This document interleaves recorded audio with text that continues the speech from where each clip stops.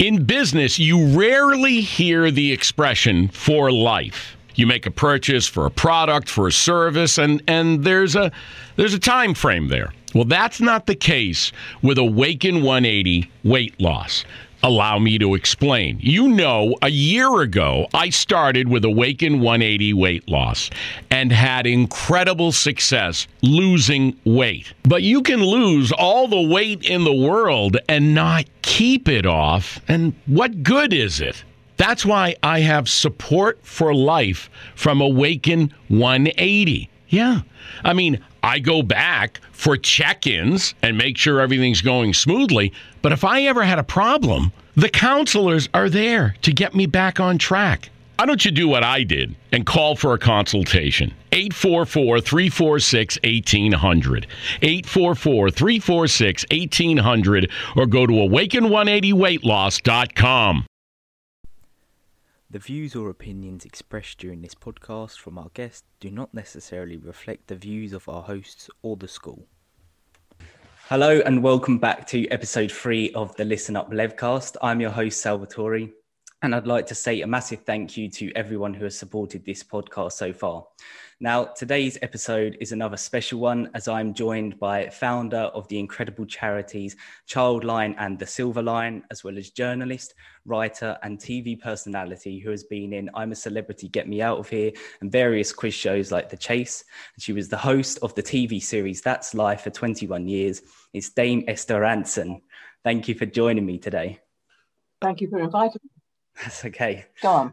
First of all, Dame Esther, we've been in a few lockdowns over the past year. So how have you been doing? Well, I locked myself down quite early. I came to the New Forest on March the 14th. I don't think Boris locked us down until the 23rd last year. So it's obviously got its pluses and minuses. The big minus is it's very difficult to meet people. Mm-hmm. And, you know, there are lots of important people in my life that I miss a lot.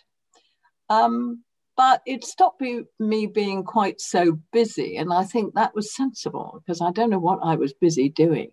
You know, you can get addicted to it. Yeah. And I think I was. I think I needed to have, 8 or 10 things in my diary every day. And I really don't know why. And in fact, my children thought I was balmy and told me so. So in some ways, it's made me reassess the priorities in my life, which I think is probably sensible.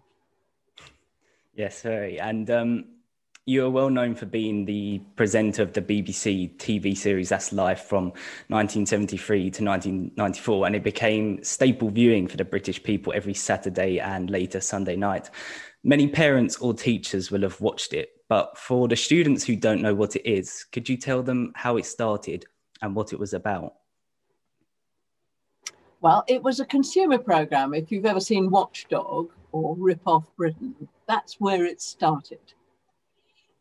But as we got more and more phone calls and more letters from viewers, they began to ask for our help in different kinds of problems. For example, a mum wrote to us and said that her daughter, I think it was, quite young, was playing in a playground and just was standing on the bottom step of the slide. She was quite little and she fell and she hurt herself very badly. Mm.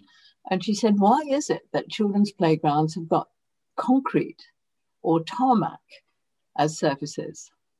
So we started to look into it and found that nobody had collected the figures of children who were badly hurt falling from equipment in playgrounds.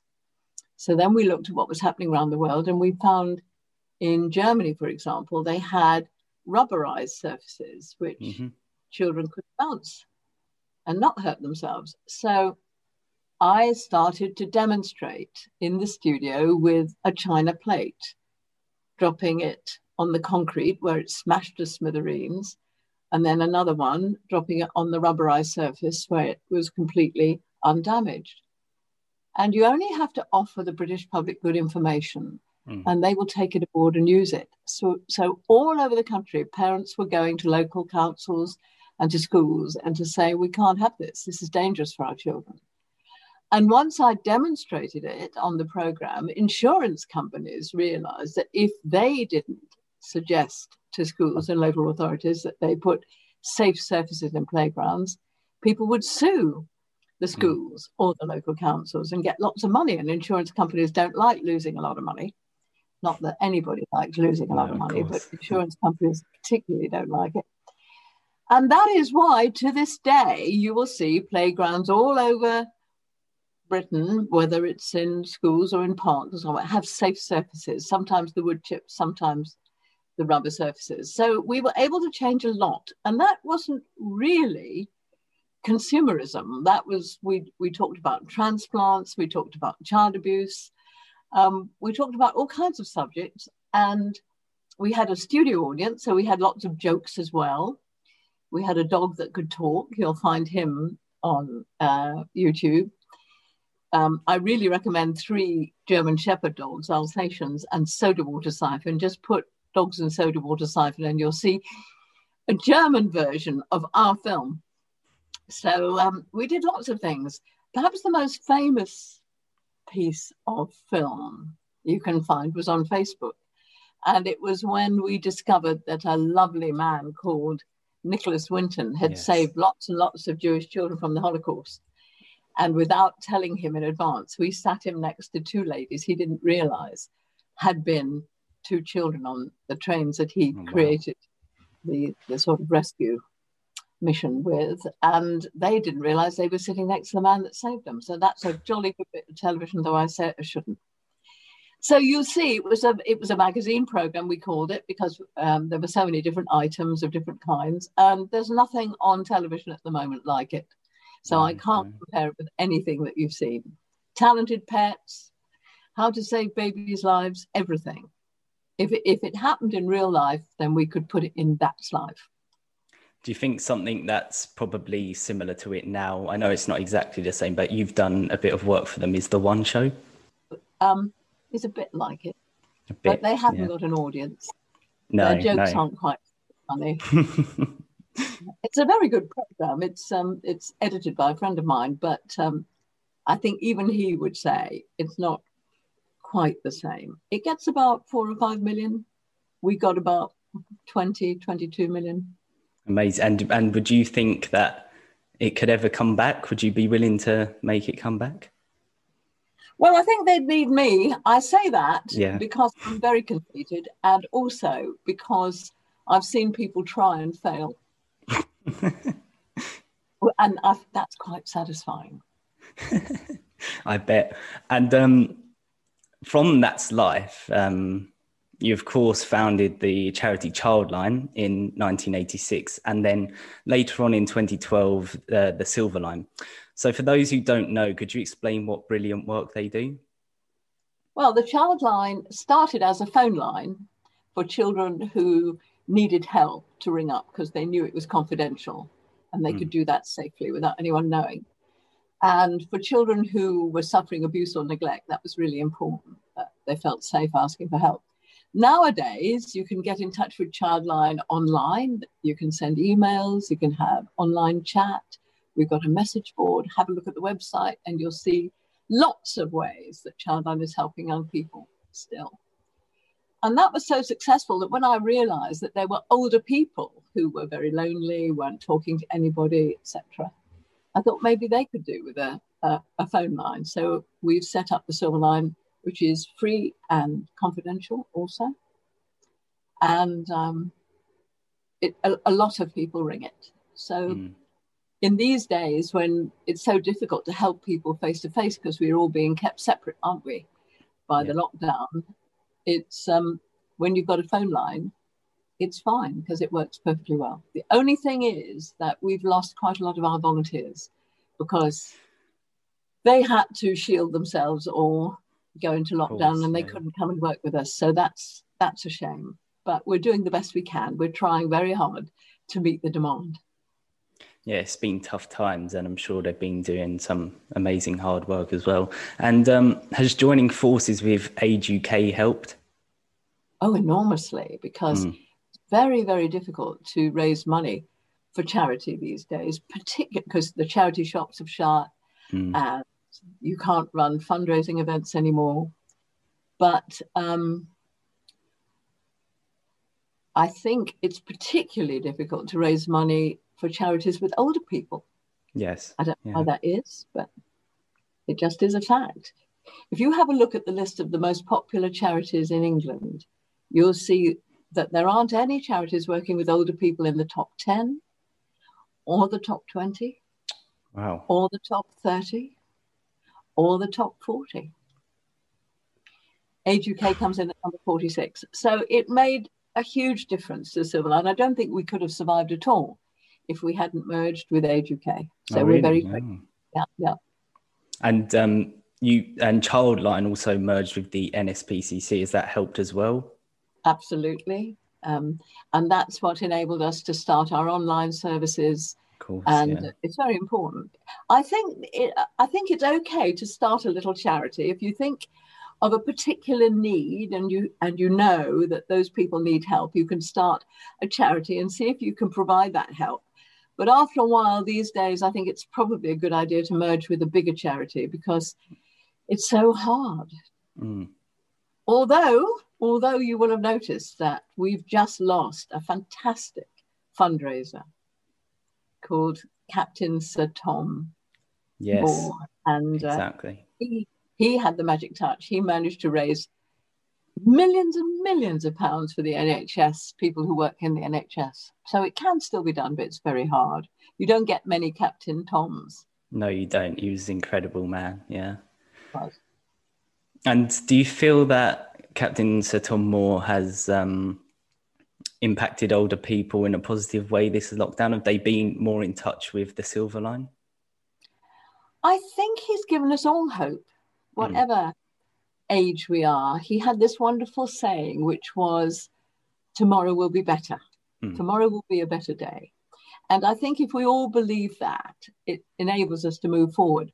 I certainly think he proved, as the Queen proves and David Attenborough proves, that in your 90s, you can still be incredibly valuable and do amazing work. Yeah. So I think that is a good thing. Exactly, yeah.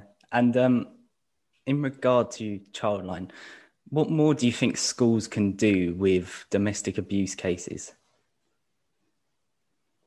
Okay, well, there's something called Operation Encompass, which is a charity I'm a patron of.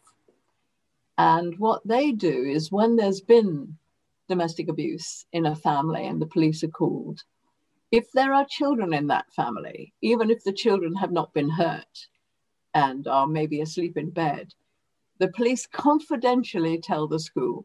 And it's very important because then the school knows if there have been problems at home which may have distressed the child or the children. And if you want to know more about it, and if schools want to know more about it, it's called Operation Encompass. Thank you very much. Very valuable work. And so going back to the start, whilst you were a researcher and reporter for the great Canadian actor and comedian Bernard Brainerd, did you learn anything from him or that experience that helped you in your career?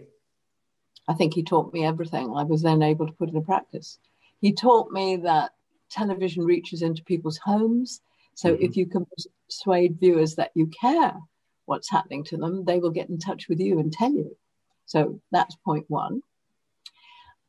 Point two, he taught me how to tell a story on television so that you don't stare fixedly at the camera, not blinking, appearing to have gone into rigor mortis, but you occasionally look away, look back, you make it conversational, you put it into question and answer because people follow your argument better. So there's an awful lot I learned from Bernie. He was incredible. I owe him a huge amount. That's brilliant. And now on to your TV career later on.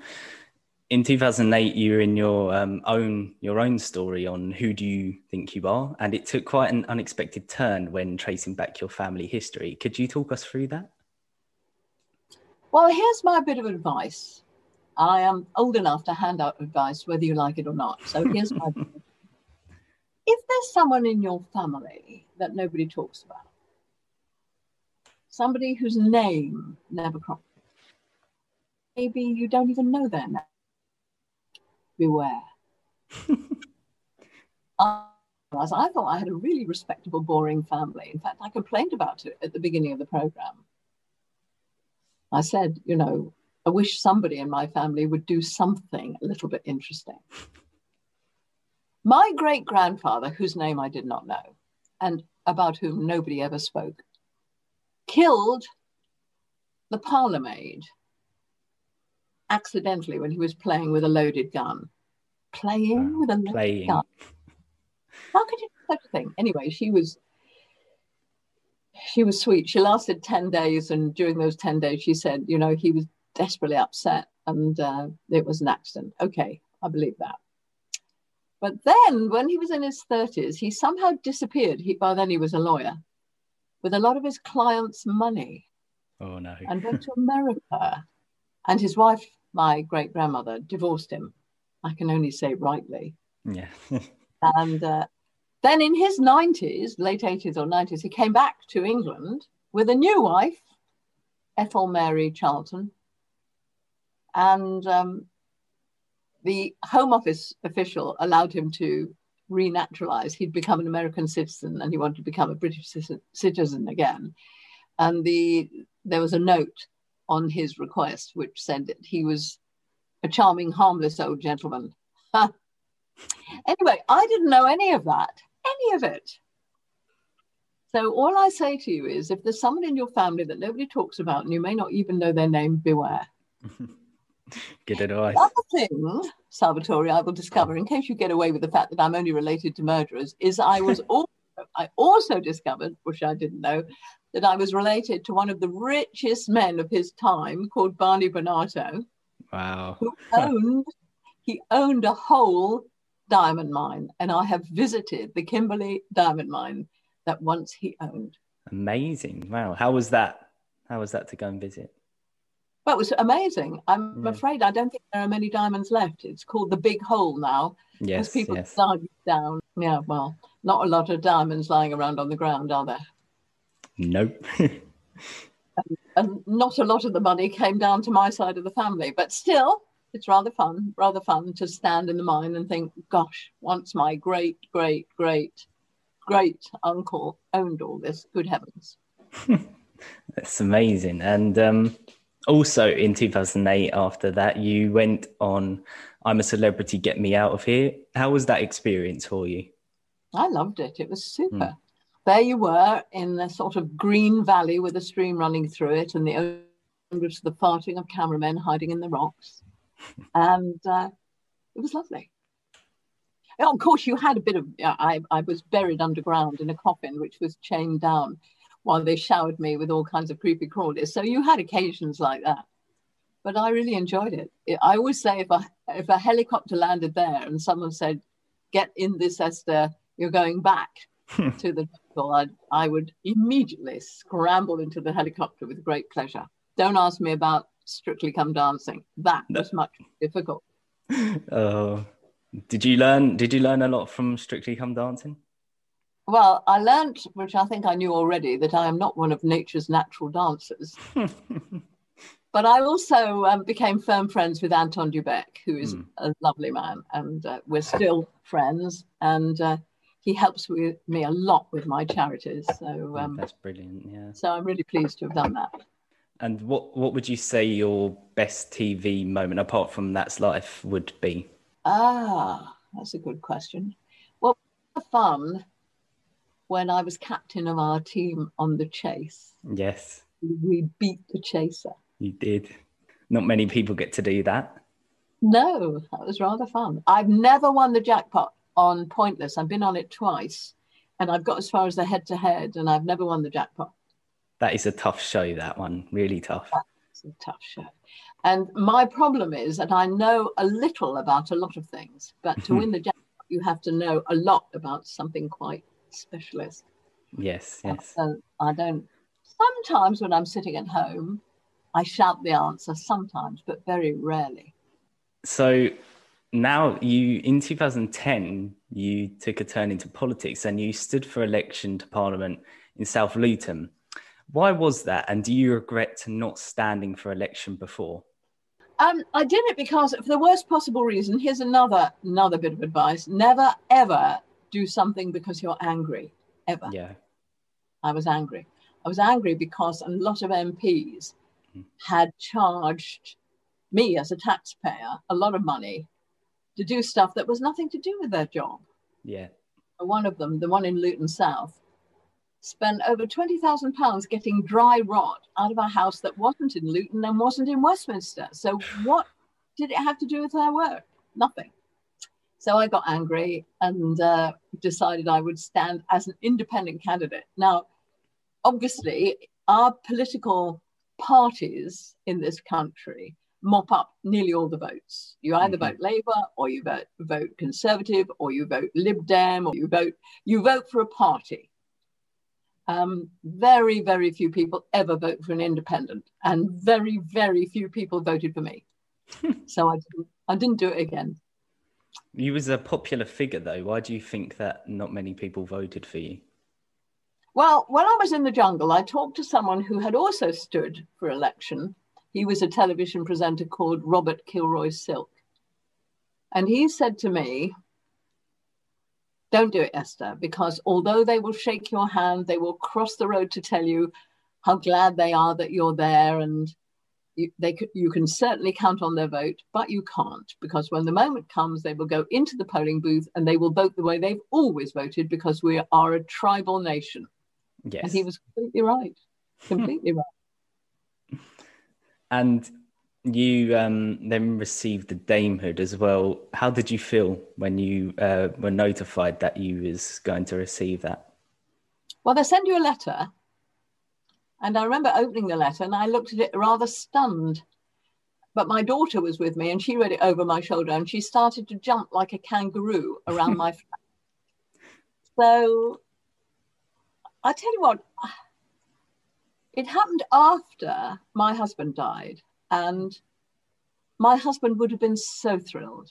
And so I was a bit sad in a way that he wasn't there, because when I got my OB, he's celebrated with a wonderful family party, and I know he would have liked to do the same. So I did have a little party, but it wasn't the same without him.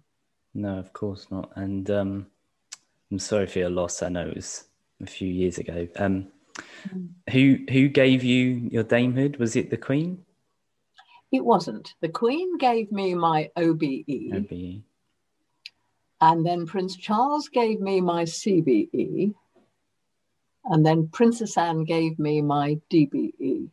So you had the full lot. I had the full lot. Did you have any conversations with them? I did. You're not supposed to tell anyone. No, you're not. No. But I remember Princess Anne warned me that the brooch she was pinning on my dress, because that's what happens when you're a dame, was a bit sharp. So I had to be careful. And of course, you're a journalist. You've written in columns in many newspapers as well. And have you got any advice for someone, a student who would like to get into journalism? Can you think of anybody who might like to get into journalism? I might, maybe. If you meant that. Well, let me tell you, Salvatore, I've been listening to your questions, and yes. you have done research, all of which was accurate. That is not always the case. You know, people ask me all kinds of questions. Some people talk to me and call me Dame Edna because I think she's more famous than me. Okay, so the first thing you've done is you've done really good research. Okay, thank you. Then I think you've asked the right questions. You've asked me questions which made me think. Mm-hmm. Okay? So you've asked very good questions. You wrote a very good letter of invitation, which is why I've done this with you. So you're very persuasive. Thank you. So I think those are the three top attributes you will need as a journalist. And then you also need to have something which you either have or you haven't. You have to have an instinct for a story. Mm-hmm. Okay? And if you've got that instinct, that's fine. You've certainly got the other three. Thank you. Thank you very much. Pleasure. And my final question is, why did you want to get into journalism in the first place? So you started off, you went to Somerville College in Oxford. what was the change from there? My father worked for the BBC, Mm-hmm. and we had a television very early on because he was one of the people that developed it. So we got one in 1946, as soon as we could, when the war ended. And I became aware that it was a fantastic way to tell stories. And I thought to myself, if there's something that people really need to know, I always thought that, you know, that sometimes there's information which helps people and is very useful. Television would be a good way to do that. Yeah. So I became a television journalist. I've never worked for newspapers, except as writing guest columns for them. But I've never been on the staff of a newspaper. My husband was trained first on local newspapers and then on the Daily Mirror before he came into television. So I've sort of done it the other way around. And I once asked him if he thought it mattered that I never worked on a newspaper. He said, no, he didn't think it did. He thought that I'd been trained just as well as a television journalist as I would have been as a newspaper journalist. But I think it's about having a curiosity about people. So I suppose I'm a bit nosy and a desire to tell stories. I suppose those are the two things you need as a journalist. And that's true, yeah. And if you look back on your career, are there any regrets at all? Or have you fulfilled everything you wanted to do or had the opportunity to do? Well, I'm very sorry I didn't learn to ballroom dance a little earlier in my life, because I might have been less of an appalling partner for Anton. I'm also quite sorry I've never learned to knit. There are things I can't do. And also, I can't use chopsticks. Can you not? No. All my children have tried to teach me. So you could say those are regrets. If I could go back to my childhood, I would make sure that I learned how to knit, how to use chopsticks, and how to ballroom dance. Well, that actually brings us to the end of our podcast. So thank you for joining me today, Dame Esther. It's been an honour to have you on. You've been amazing. I hope everyone enjoyed that, and make sure to follow and listen to us on Spotify, Apple Podcasts, and subscribe to us on YouTube. So please stay safe and stay at home. See you all next time. And can I echo that? Please look after yourselves. Yeah. Brilliant. Thank you. Thank you. In business, you rarely hear the expression "for life." You make a purchase for a product, for a service, and there's a time frame there. Well, that's not the case with Awaken 180 weight loss. Allow me to explain. You know, a year ago, I started with Awaken 180 weight loss and had incredible success losing weight. But you can lose all the weight in the world and not keep it off. And what good is it? That's why I have support for life from Awaken 180. Yeah. I mean, I go back for check-ins and make sure everything's going smoothly. But if I ever had a problem, the counselors are there to get me back on track. Why don't you do what I did and call for a consultation? 844-346-1800. 844-346-1800, or go to awaken180weightloss.com.